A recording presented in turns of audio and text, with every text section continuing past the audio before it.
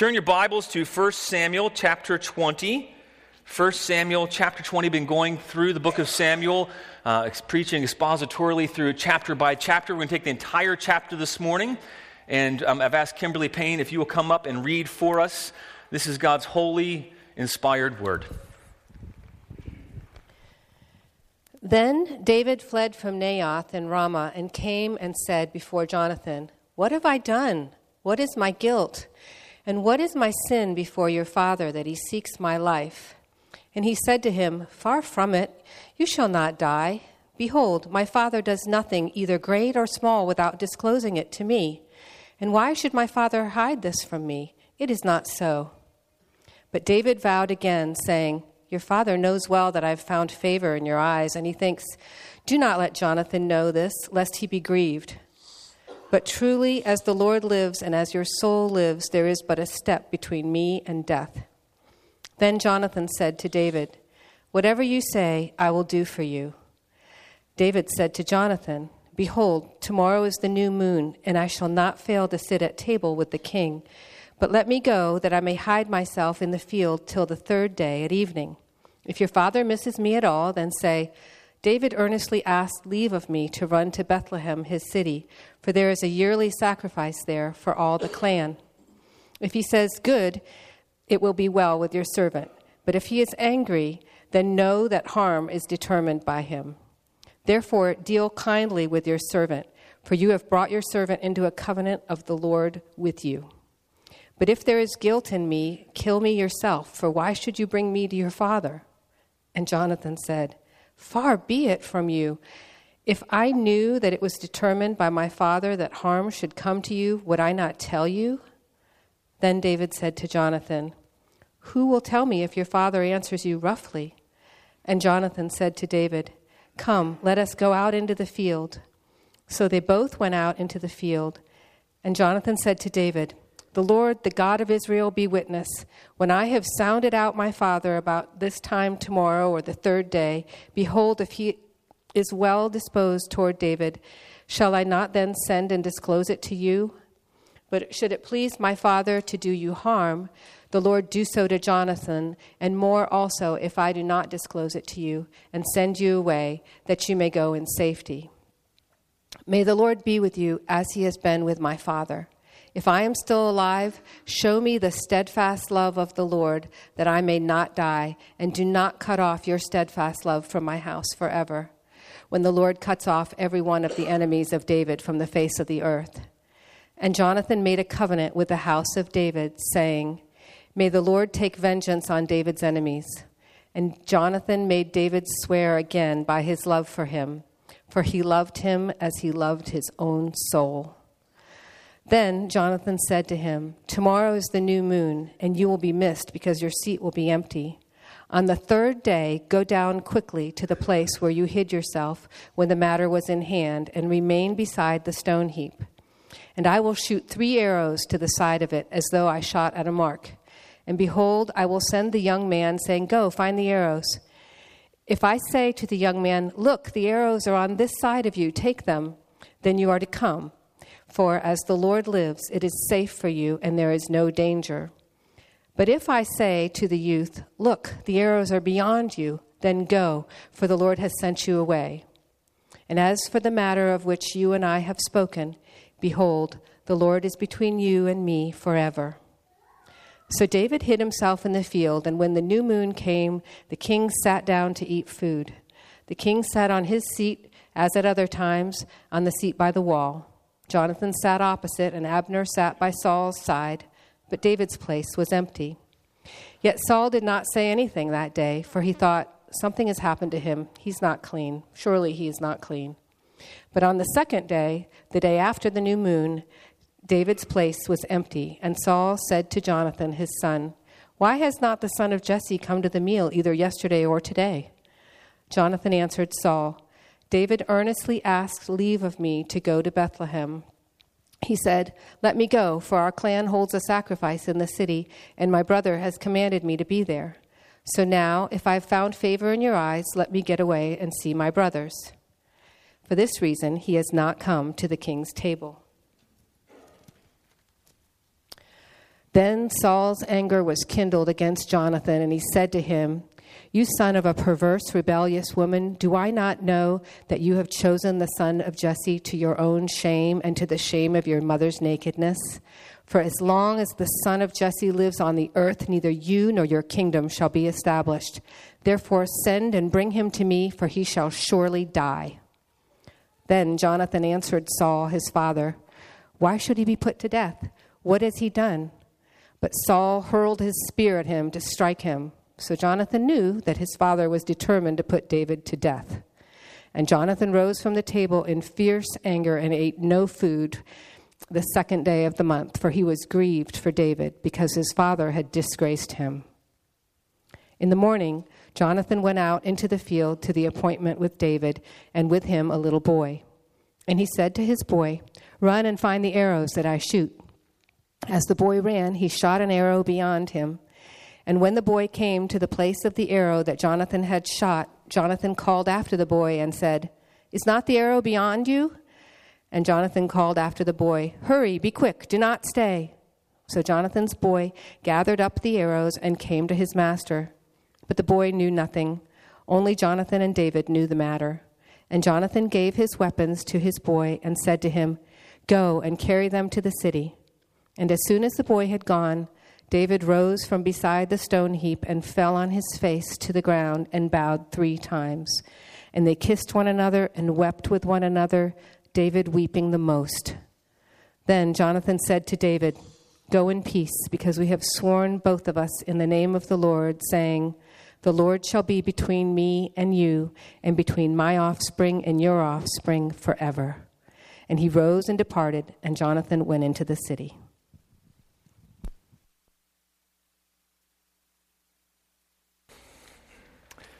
Let's pray.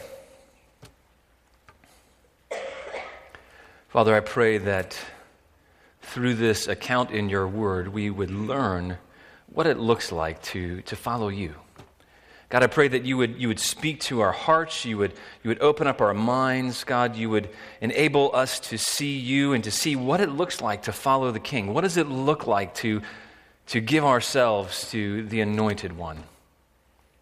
God, I pray that you would have grace on all of us who are hearing your word, that you would speak to us individually, God, and corporately, God. I pray as well that you would strengthen me as I speak.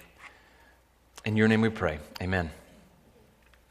Well, I'm not exactly sure what inspired my 8-year-old mind to want to be blood brothers with my best friend Jason at the time, but when I was about 8 years old, I think, somewhere around that time, Jason and I, we entered into a blood covenant of sorts. I don't know where we got the idea, but we cut our hands and we joined our hands together, and it was a really dramatic moment. We were in our little fort behind his house and behind the trees, and we solemnly swore that we'd be committed to each other for life.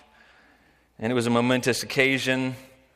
I don't know where we learned that. If we saw an old Lone Ranger episode, if you remember, the Lone Ranger was nursed back to health by a Native American named Tonto, and they became blood brothers, and they swore an allegiance to each other, and they never parted each other's side. Or I don't know if we watched some old 80s movie or where we saw that, but the idea of having a blood brother was one that really resonated with us as kids. Back in the 70s and the 80s, we wanted to have somebody we could trust in, and we thought it was noble to have this kind of commitment to another person, and we swore that we would love each other the rest of our lives. We admired each other. We had affection for each other. We were committed through thick and thin of boyhood and all the ups and downs that entailed. And we both loved action. We both loved adventure. We both loved playing war and watching MASH. I don't know if you remember, it's an old show, but we loved war movies and bike riding and chess and adventuring. We did everything together, and no matter what other friends came in our lives at the time, we really weren't worried about the friendship with the other one, because we knew that we were blood brothers, right? No other friend can compete with that. Until high school, we went different ways, and my family moved away. But it's funny, a few years ago, I reconnected with my friend Jason online. We lost track of each other for, 20-some years, and reconnected on Facebook of all places. And it was funny. I wrote a long letter back to him and filled him in on what my life was, what was going on in my life. And it was interesting that we both found that we shared some of the same interests. And we still had that same commitment to each other. We don't really talk. We're not really around each other. He lives in Virginia. We have very different lives. But if he had something major happen in his life, a need, and he said, hey, would you come up? I think I would drop most everything. Now, I wouldn't ignore my family, but to help him out. And there's this commitment that still remains. And it's kind of funny. I never thought that boyhood commitment will still be there.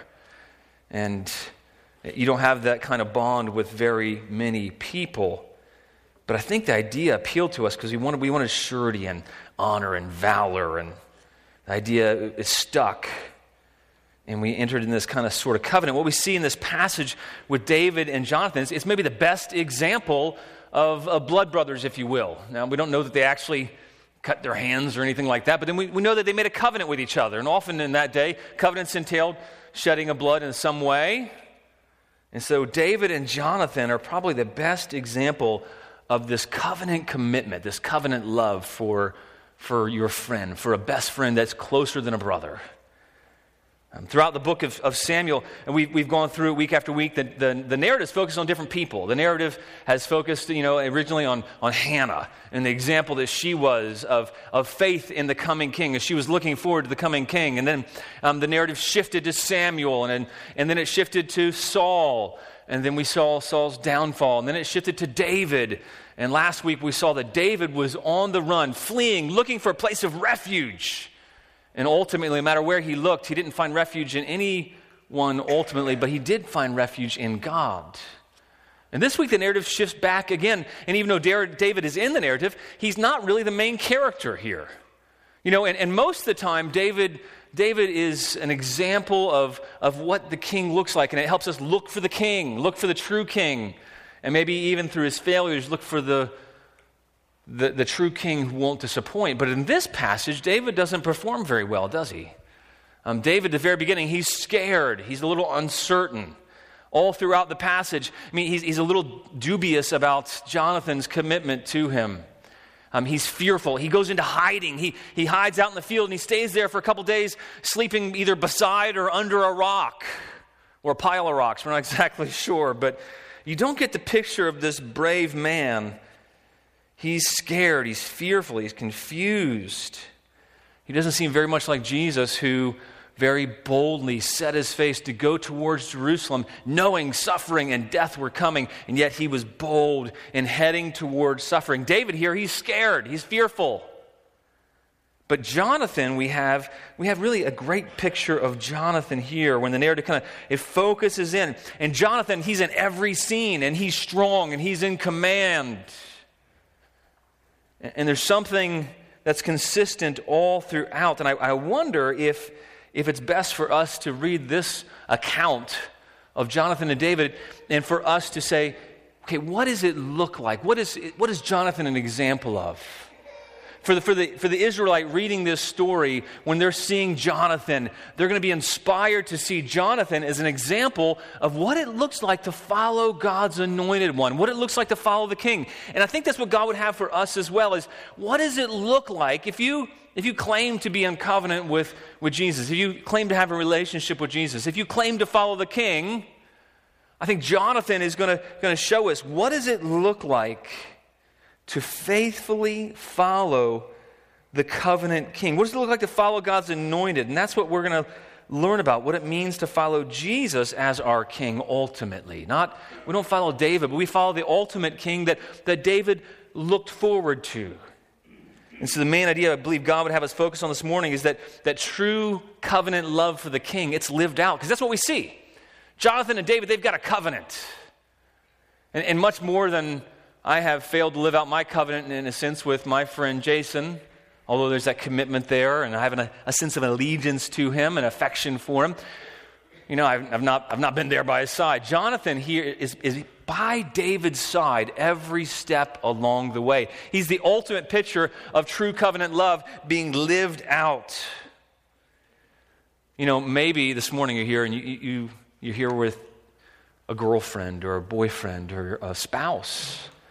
And you can say you love them, But if they ask you to do something for them and you say no consistently enough, they're probably going to doubt your affection for them. You're probably going to doubt your commitment to them, because true kind of covenantal love, or love that's committed, is lived out. It's not just an emotion. You can say you love somebody, but if there's not an allegiance to that person, then it's really self-serving and not love at all. You can say you love somebody, but if you aren't committed to their person and their interests and their good, then it really isn't love, is it? It's just self-love.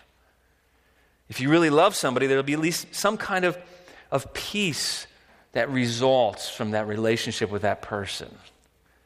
And Jonathan here, he's an example of covenant love for the anointed one.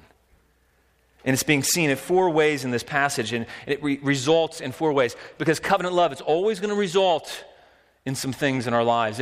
If you have entered into a relationship with Jesus, you've entered into a covenant that he makes with you in his blood. He's made a new covenant in his blood, and he in effect becomes the ultimate blood brother.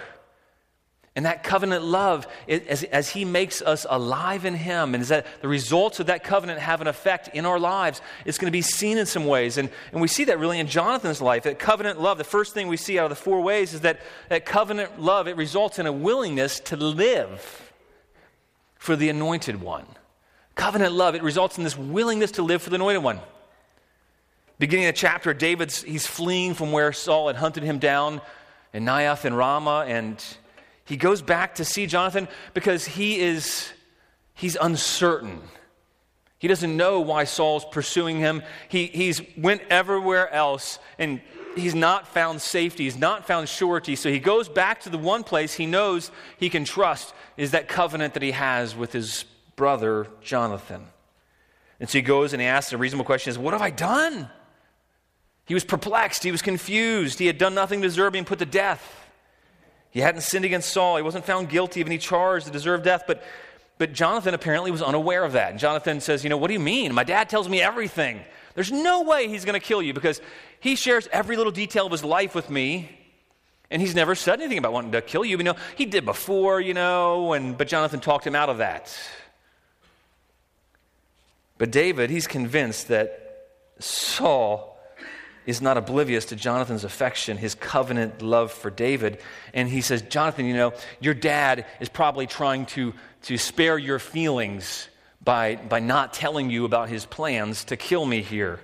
He doesn't want to upset you. So David, he makes an oath, and he says, as sure as God is alive and as sure as you're living, Jonathan, I promise I'm about a step away from death. And we see how Jonathan responds to that. Look down in verse 4. How does Jonathan respond to finding out that the one he's in covenant with is in danger? How does he respond? Look down at verse 4.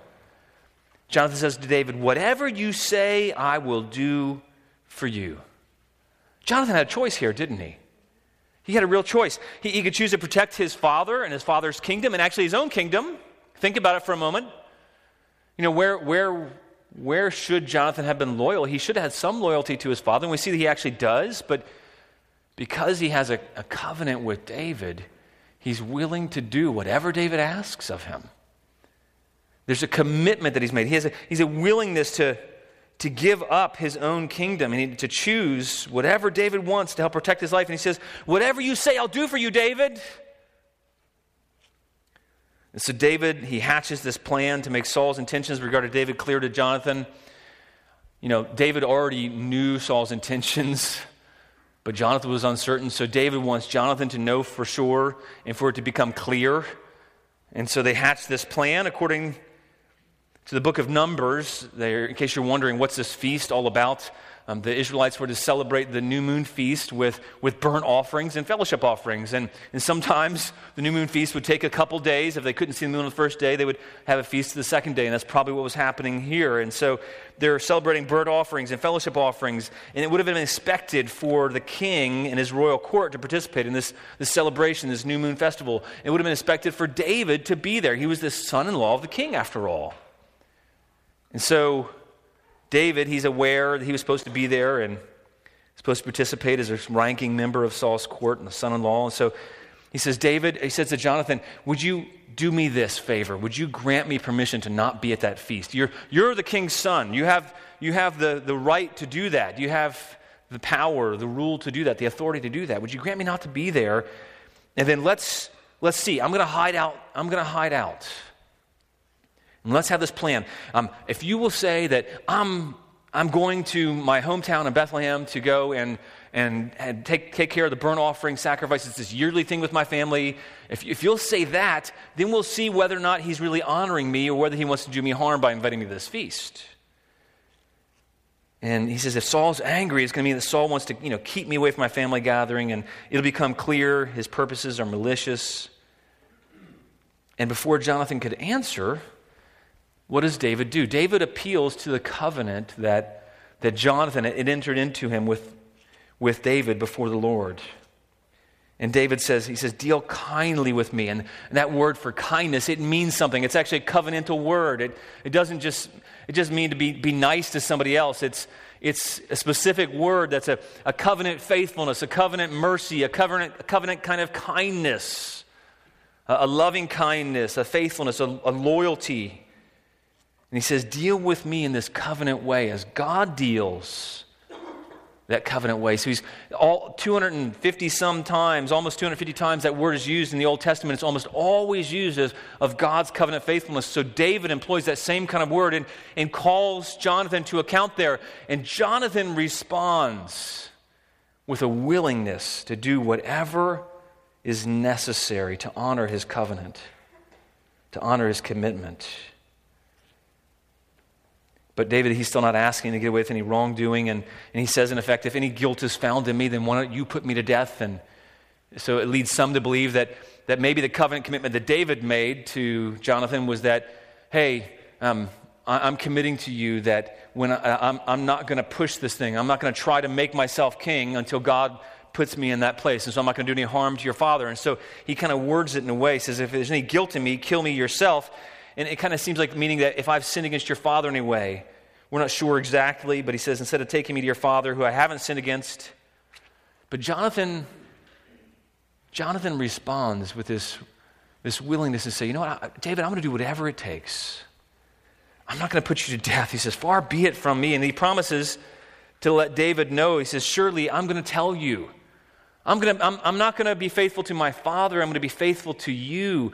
I'm going to be willing to be faithful to you over my father. And if I find out that my father plans any harm against you, he says, I'm going to let you know. I'm willing to risk my own relationship with my father, my own kingdom. I'm willing to risk those things for your good, to protect you, to honor you. He's willing to do whatever it takes. And we have this picture here of this covenantal love that results in this willingness to do whatever it takes. You know, I think initially we find that Jonathan had a lot of admiration for David. When Jonathan first comes on the scene in the book of Samuel, he's already this stud in his own right. He comes on the scene, he's already brave, he's already noble, he's already faithful, he's the leader of 1,000 people, 1,000 men. When everybody else shies away from encountering the Philistines, Jonathan goes out, just him and his armor bearer, and they go up and they say, hey, Philistines, we're going to conquer you. And so the Philistines say, come up, do your best. And so Jonathan and his armor bearer, they go up and they take out 20 people in the space of less than an acre. And so Jonathan, he kind of comes on the scene and he's this brave, noble warrior. He trusts in God in his own right. But then he sees David. And he sees that David is a man after God's own heart like himself. And that David is brave. And there's this admiration for David that results. And you see when Jonathan sees David and hears David reporting, David comes in, he's just killed the giant Goliath and he's holding his head in his hands. Kind of a gruesome scene.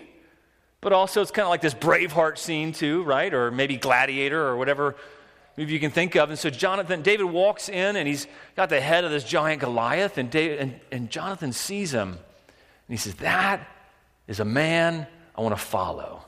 That's a man who trusts in God. That's a man who follows the Lord. That's a man who clearly God's favor is on. You ever have that kind of relationship with somebody where you see, that's the kind of guy I want to be like. That's the kind of woman I want to be like if you're a woman. That's the kind of person I want to be. That's the kind of life I want to live. And you see this picture of an ideal character. And you have admiration for them, and out of that admiration becomes affection and a commitment to them. And that's what we see in Jonathan. And that covenant, and then Jonathan makes a covenant with David. It says his heart was knit to David's, and he made a covenant with David then. And we see him living that covenant out right now. We see him in this passage. He's living out the covenant, and it results in a willingness to do whatever it takes because of his admiration and affection for the king. As I was thinking through this, I was applying it to my own life and saying, do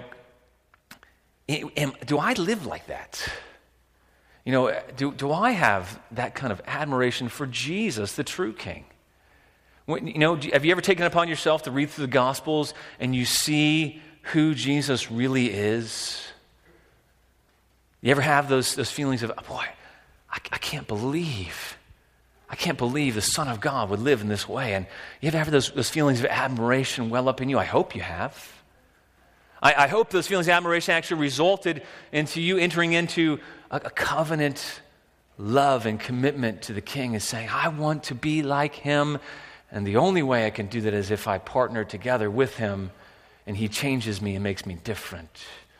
It makes me alive.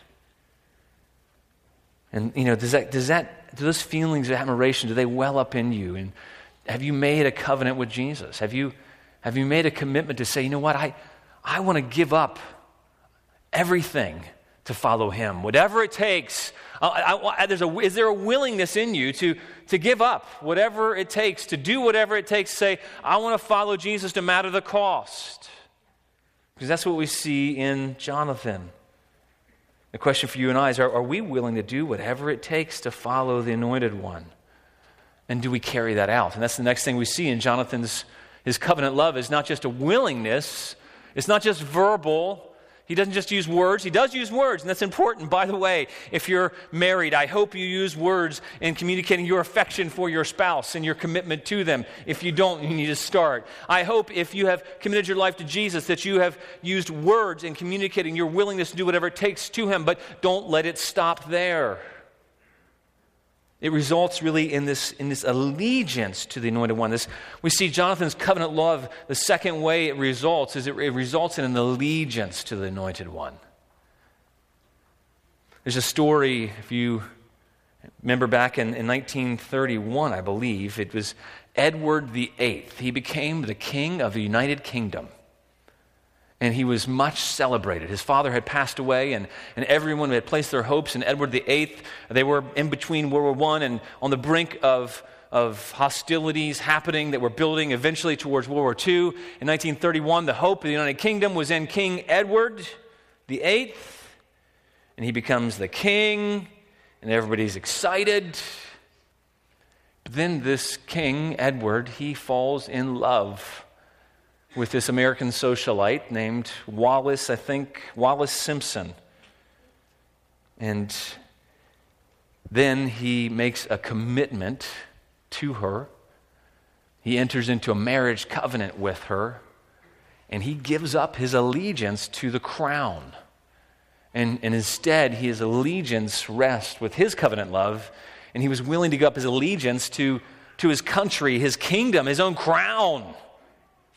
And that's what we see here in Jonathan. You can marvel at that story and think, I don't know, if I was in that place in 1931 and I was King Edward, would I have done that? Would I have given up, in the modern scenario, would I have given up my rule, my reign, all the money that would have meant, the power that would have meant, the authority that would have meant? And the UK was a world leader in 1931.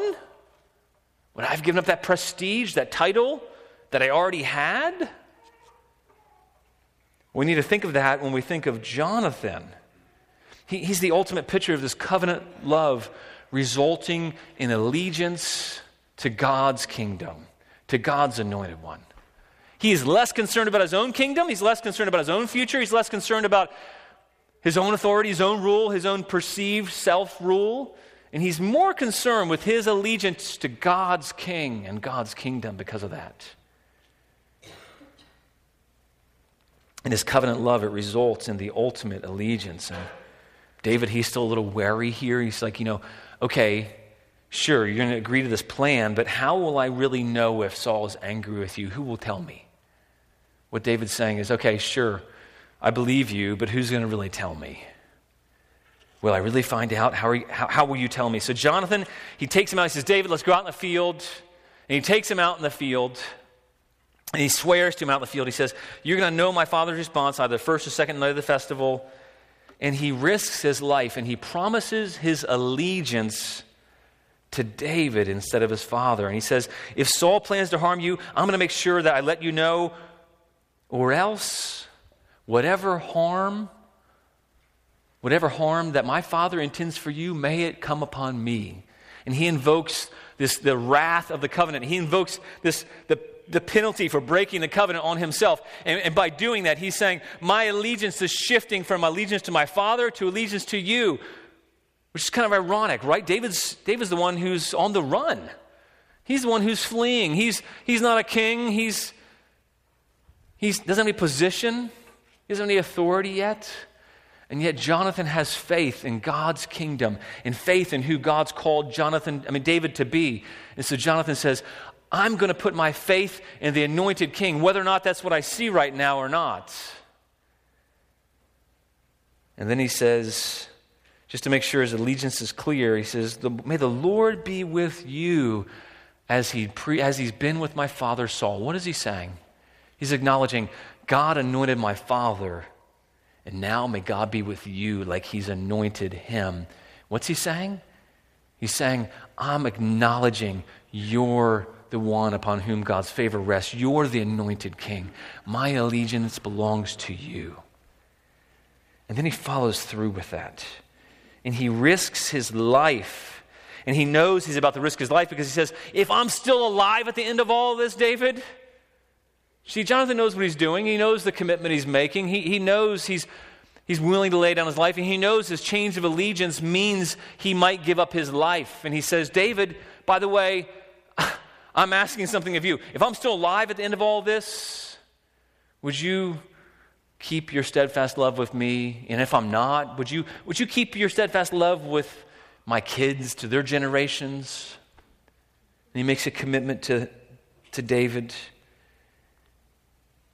He says, in effect, David, please don't get rid of my children as heirs, a parent to Saul's kingdom. That would have been in the custom of in the Eastern world, the Near Eastern world would have, whenever a new king came in place, he would actually eradicate all of the heirs of the previous king.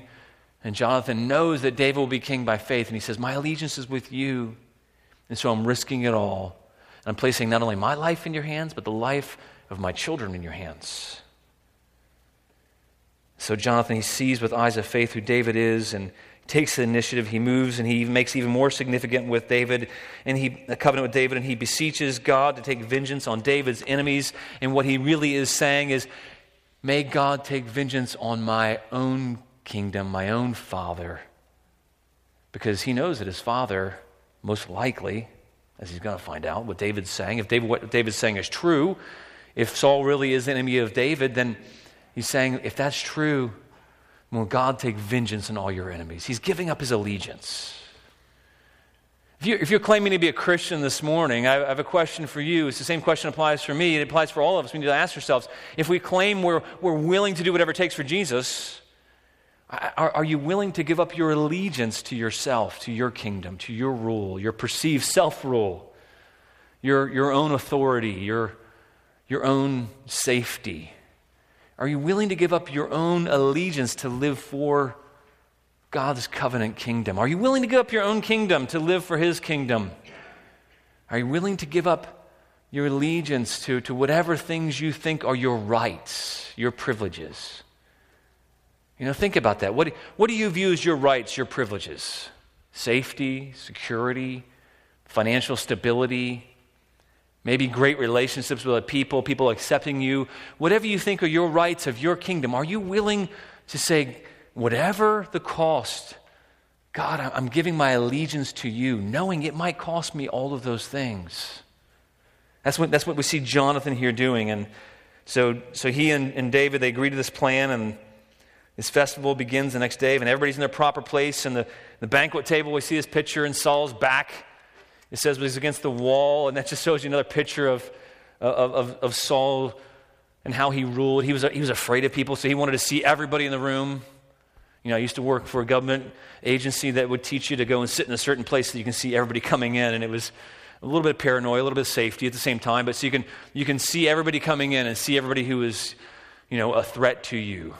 And so Saul's sitting there, and Abner, his protector, is beside him. Jonathan's across from him, but David's seat is empty.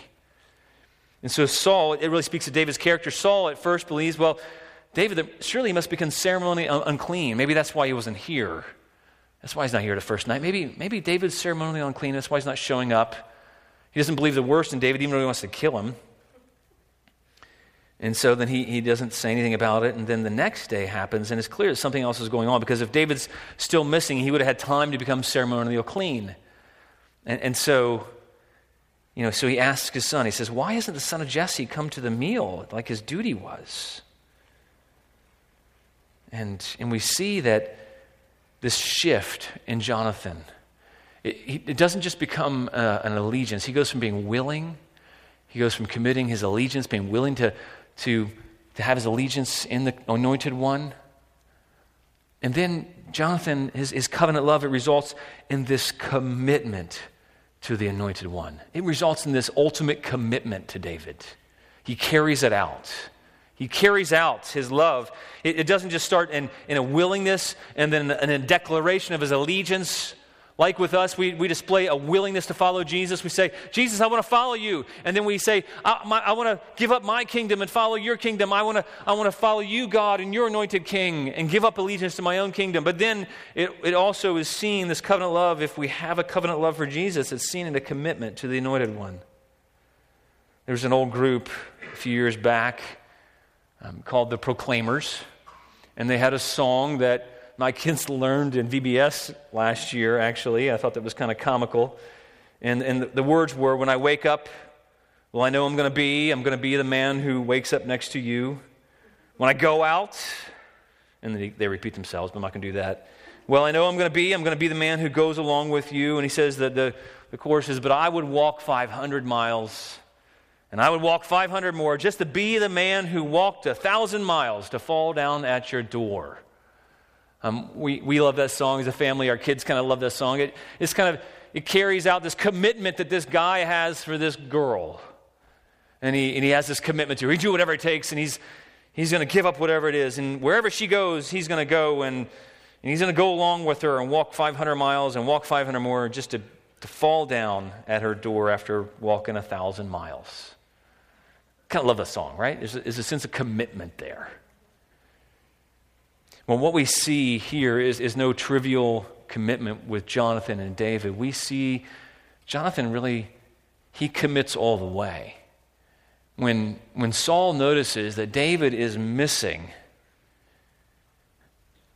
he makes good on the commitment. He told David, I'll send you a signal whether or not you're welcome. And they arranged this signal. He says, David, if you're welcome, I'm going to shoot some arrows. You're going to be hiding by this, maybe in or around this pile of rocks out there. We're not exactly sure. But David, I'm going to shoot some arrows by there. And I'm committed to you that if you're welcome, I'm going to say, hey, there's the arrows. Come on back. But if not, I'm going to say it's beyond you. Jonathan was so sure of the fact that David was chosen by God. And he says, if you go away, it's because God's sending you away. And he's so committed to this relationship, this covenant relationship he has, that not only does he agree to the plan, when he gets there, and Saul asks him, he says, hey, Jonathan, where's your best bud? Where's David? Where's he at? Jonathan commits all the way. And he carries through in his commitment. And he proceeds to tell Saul what they'd agreed upon. Now, interestingly enough, we don't have any commentary on the validity of him lying to his dad or not. But he was, some commentators would say, well, he's lying to protect the covenant king, he's lying to protect the life, so that's moral in that cause. But that's not the main idea. The main point here is that Jonathan has a covenant love that's carried out in commitment, the ultimate commitment to David. And he proceeds to tell Jonathan, he says, David went to go and sacrifice. And by the way, and he adds to it, he says, and not only that, his brother commanded him to go there, so he has this family obligation, and surely Saul won't be mad with that. But Saul is suspicious, and he gets angry with Jonathan. He says some really mean things about his mother. He said, you're son of this perverse woman. And it wasn't as much of an insult against his mother as it is he was insulting him. And he uses some perverse language there in the original language, and he's foul-mouthed, really. And it's clear that Saul knows now that David's going to be king. Saul sees David as a threat, and he says to Jonathan, don't you get it? If David stays alive, your kingdom is never going to be. You're never going to have your kingdom. You're never going to have any authority. You're never going to have any rule. So bring him to me so I can kill him. Your commitment would be challenged right then, wouldn't it? If you think, hey, that'd be pretty easy. It'd be pretty easy to say, you know what?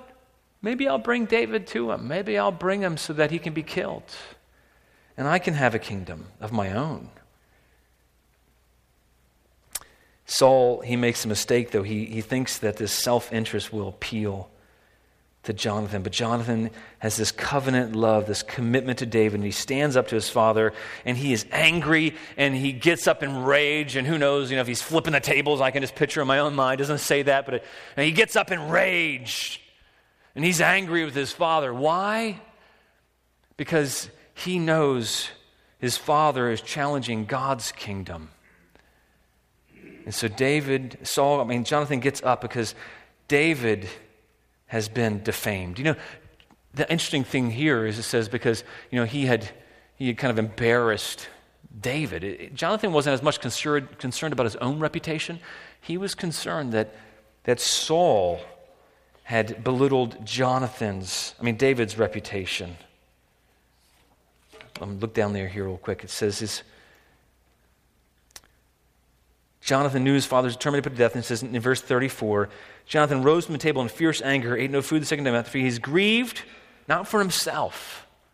He was grieved for the king. He was grieved for David. And it says, because his father had disgraced him. Who's the him there? The him is David. He was so committed that his anger wasn't self-interested anger. It was because David had been disgraced. And he responded. Is that how we respond when the name of Jesus is disgraced? How do we respond? What's our commitment look like in the face of people challenging our King, our true King Jesus? What does it look like? How do we respond when Jesus is maligned? Do we stand up? Or do we kind of bow down to being accepted, bow down to our own kingdoms? Jonathan gets up. He's committed fully. And so Saul, he throws the spear at his own son now. And so Jonathan, he goes out. He's clearly evident that Saul wants to kill David. And so the next morning, Jonathan does exactly as planned. He follows through on his covenant commitment. He goes out and he shoots this arrow, or probably a few arrows. He says 3, but we don't know exactly how many. But he shoots these arrows beyond the stone heap. And he calls out to his servant this code phrase. And he says, "Is not the arrow beyond you?" Which was the code for, "You're not welcome back here." And then Jonathan adds even more urgency to it. And he says, "Hurry!" Obviously, the message is not for his servant, but for David. He says, "Hurry, be quick! Don't stay!" He's risking everything. He's risking his kingdom to warn David so that David is safe. And he passes this message unwittingly through this boy. This boy passes this message unwittingly. And then when the coast is clear, David and Jonathan had arranged this not knowing who might be in the field, who might be around them. And so they have this code devised, but then Jonathan probably realizes, nobody's around. They wait for the coast to be clear. He sends his servant back. He makes good on his commitment. He follows through on his covenant love for the king. In the midst of this heartache and chaos, we see this last result of covenant love. This covenant love that Jonathan has, it results in peace with the anointed one. It results in peace with God's chosen king. It's kind of funny that Jonathan's last words just said, "Go in peace," when there really is no peace here, right? Jonathan's life is potentially in danger. David's life is in danger. How can there be peace? Jonathan, he's clearly upset. He waits and then probably goes towards David. David comes out of his hiding place, and David pays homage to Jonathan. He falls on his face to the ground 3 times, and then they greet each other with a very common Near Eastern greeting. They kiss each other on the cheeks, most likely, and they cry because they knew that it meant everything was changing and David had to go. It meant that there was a cost to this covenant relationship. But because of their commitment and Jonathan's commitment and his willingness and his change of allegiance, he has still had peace in the midst of this. And we see the scene closing with Jonathan trusting ultimately in God. And he says to David, he says, "Go in peace." Look down the very last part of the verse. Verse 42, chapter 20. It says, Jonathan said to David, "Go in peace." Why? Because we've sworn both of us in the name of the Lord. Where ultimately is his hope? His hope's in God. He says, "The Lord shall be between me and you, between my offspring and your offspring forever." He has a faith in God's king that ultimately rests in God no matter what. And he says he rose and departed, and Jonathan went into the city. The scene, it closes with this scene of Jonathan having a trust and a faith in God and his anointed one that brings him peace, despite the fact that this is not a peaceful scenario. So he says, "Go in peace." Why? He has faith in God. He has faith in God's anointed one. He has faith in the covenant love that David has for him. It begins this long saga of David running from Saul and Jonathan having to support his father in the midst of things. The question really for us is, as we encounter hardship, difficulty, sadness, they're weeping here in this passage, do you have that kind of peace that comes not through circumstances being good, not through everything going our way, but do you have that peace that comes as a result of having a relationship with a covenant king?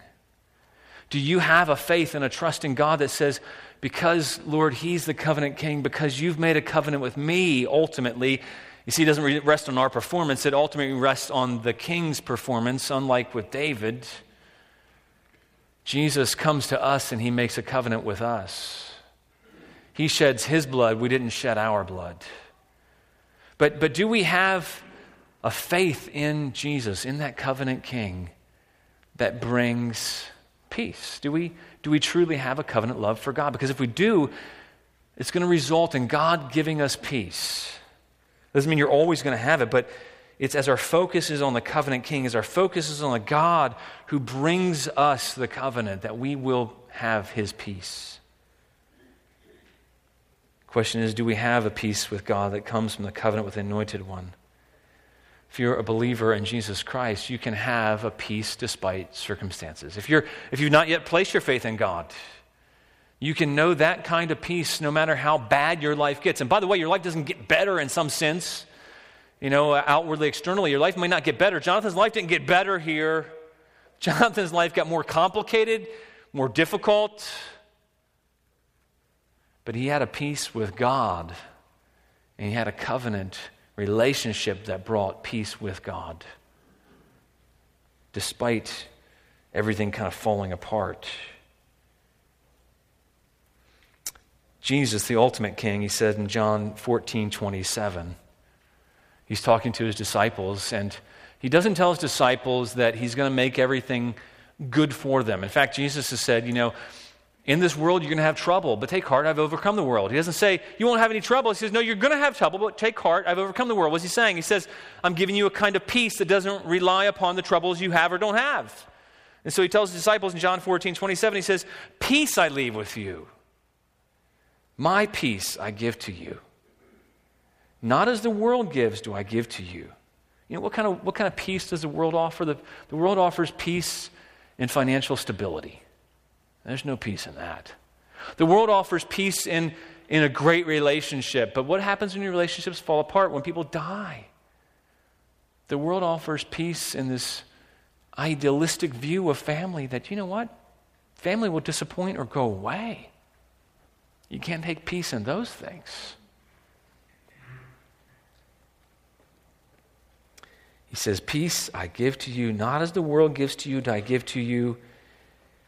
And here's the promise that the covenant king gives to all of us who believe and have placed our faith in him, in his shed blood on our behalf. He says, let not your hearts be troubled, neither let them be afraid. Jesus says, go in peace. Go in peace. There's this old hymn, his oath, his covenant, his blood. Support me in the whelming flood. I love that old hymn. It's his oath. You know, ultimately, our hope doesn't even rest on our covenant commitment. It rests on the fact that he's made a commitment to us, and we have a covenant love because he's loved us. We're secure in him. We're secure in his covenant love. His oath, his covenant, his blood, his sacrifice that's made us blood brothers with Jesus, really? His oath, his covenant, his blood support me in the whelming flood. When all around my soul gives way, he then is my hope and stay. On Christ, the solid rock I stand. All other ground is sinking sand. Where is your hope? Where is your peace this morning? Isaiah 26 gives us a promise for those who are in Christ, or in God, really. Isaiah was looking forward to really the fulfillment in Jesus Christ. Isaiah 26:3 says, you keep him in perfect peace, whose mind is stayed on you. Why? Because he trusts in you. In the end, Jonathan here is trusting in his covenant relationship with David, knowing that even if he dies, David's going to be faithful to him, his children, generation after generation. Do you have the kind of trust that you're placing, no matter what happens, I know that Jesus has me. He holds me. Ultimately, what can the world do to me now? What can man do to me now? Man can only kill you, Jesus said. He can't take away your life, ultimately, your eternal life. He can't take away your soul. So your life in him is secure. He promises to keep you to the end. And he promises peace to us no matter what, as we trust in him. As we give him our will, our willingness to live for him, our allegiance, our supposed self-rule, our commitment, he gives us his peace and everlasting love, and he promises to keep us to the end. Amen? Well, let's stand. If the band will go ahead and come up, and we will sing.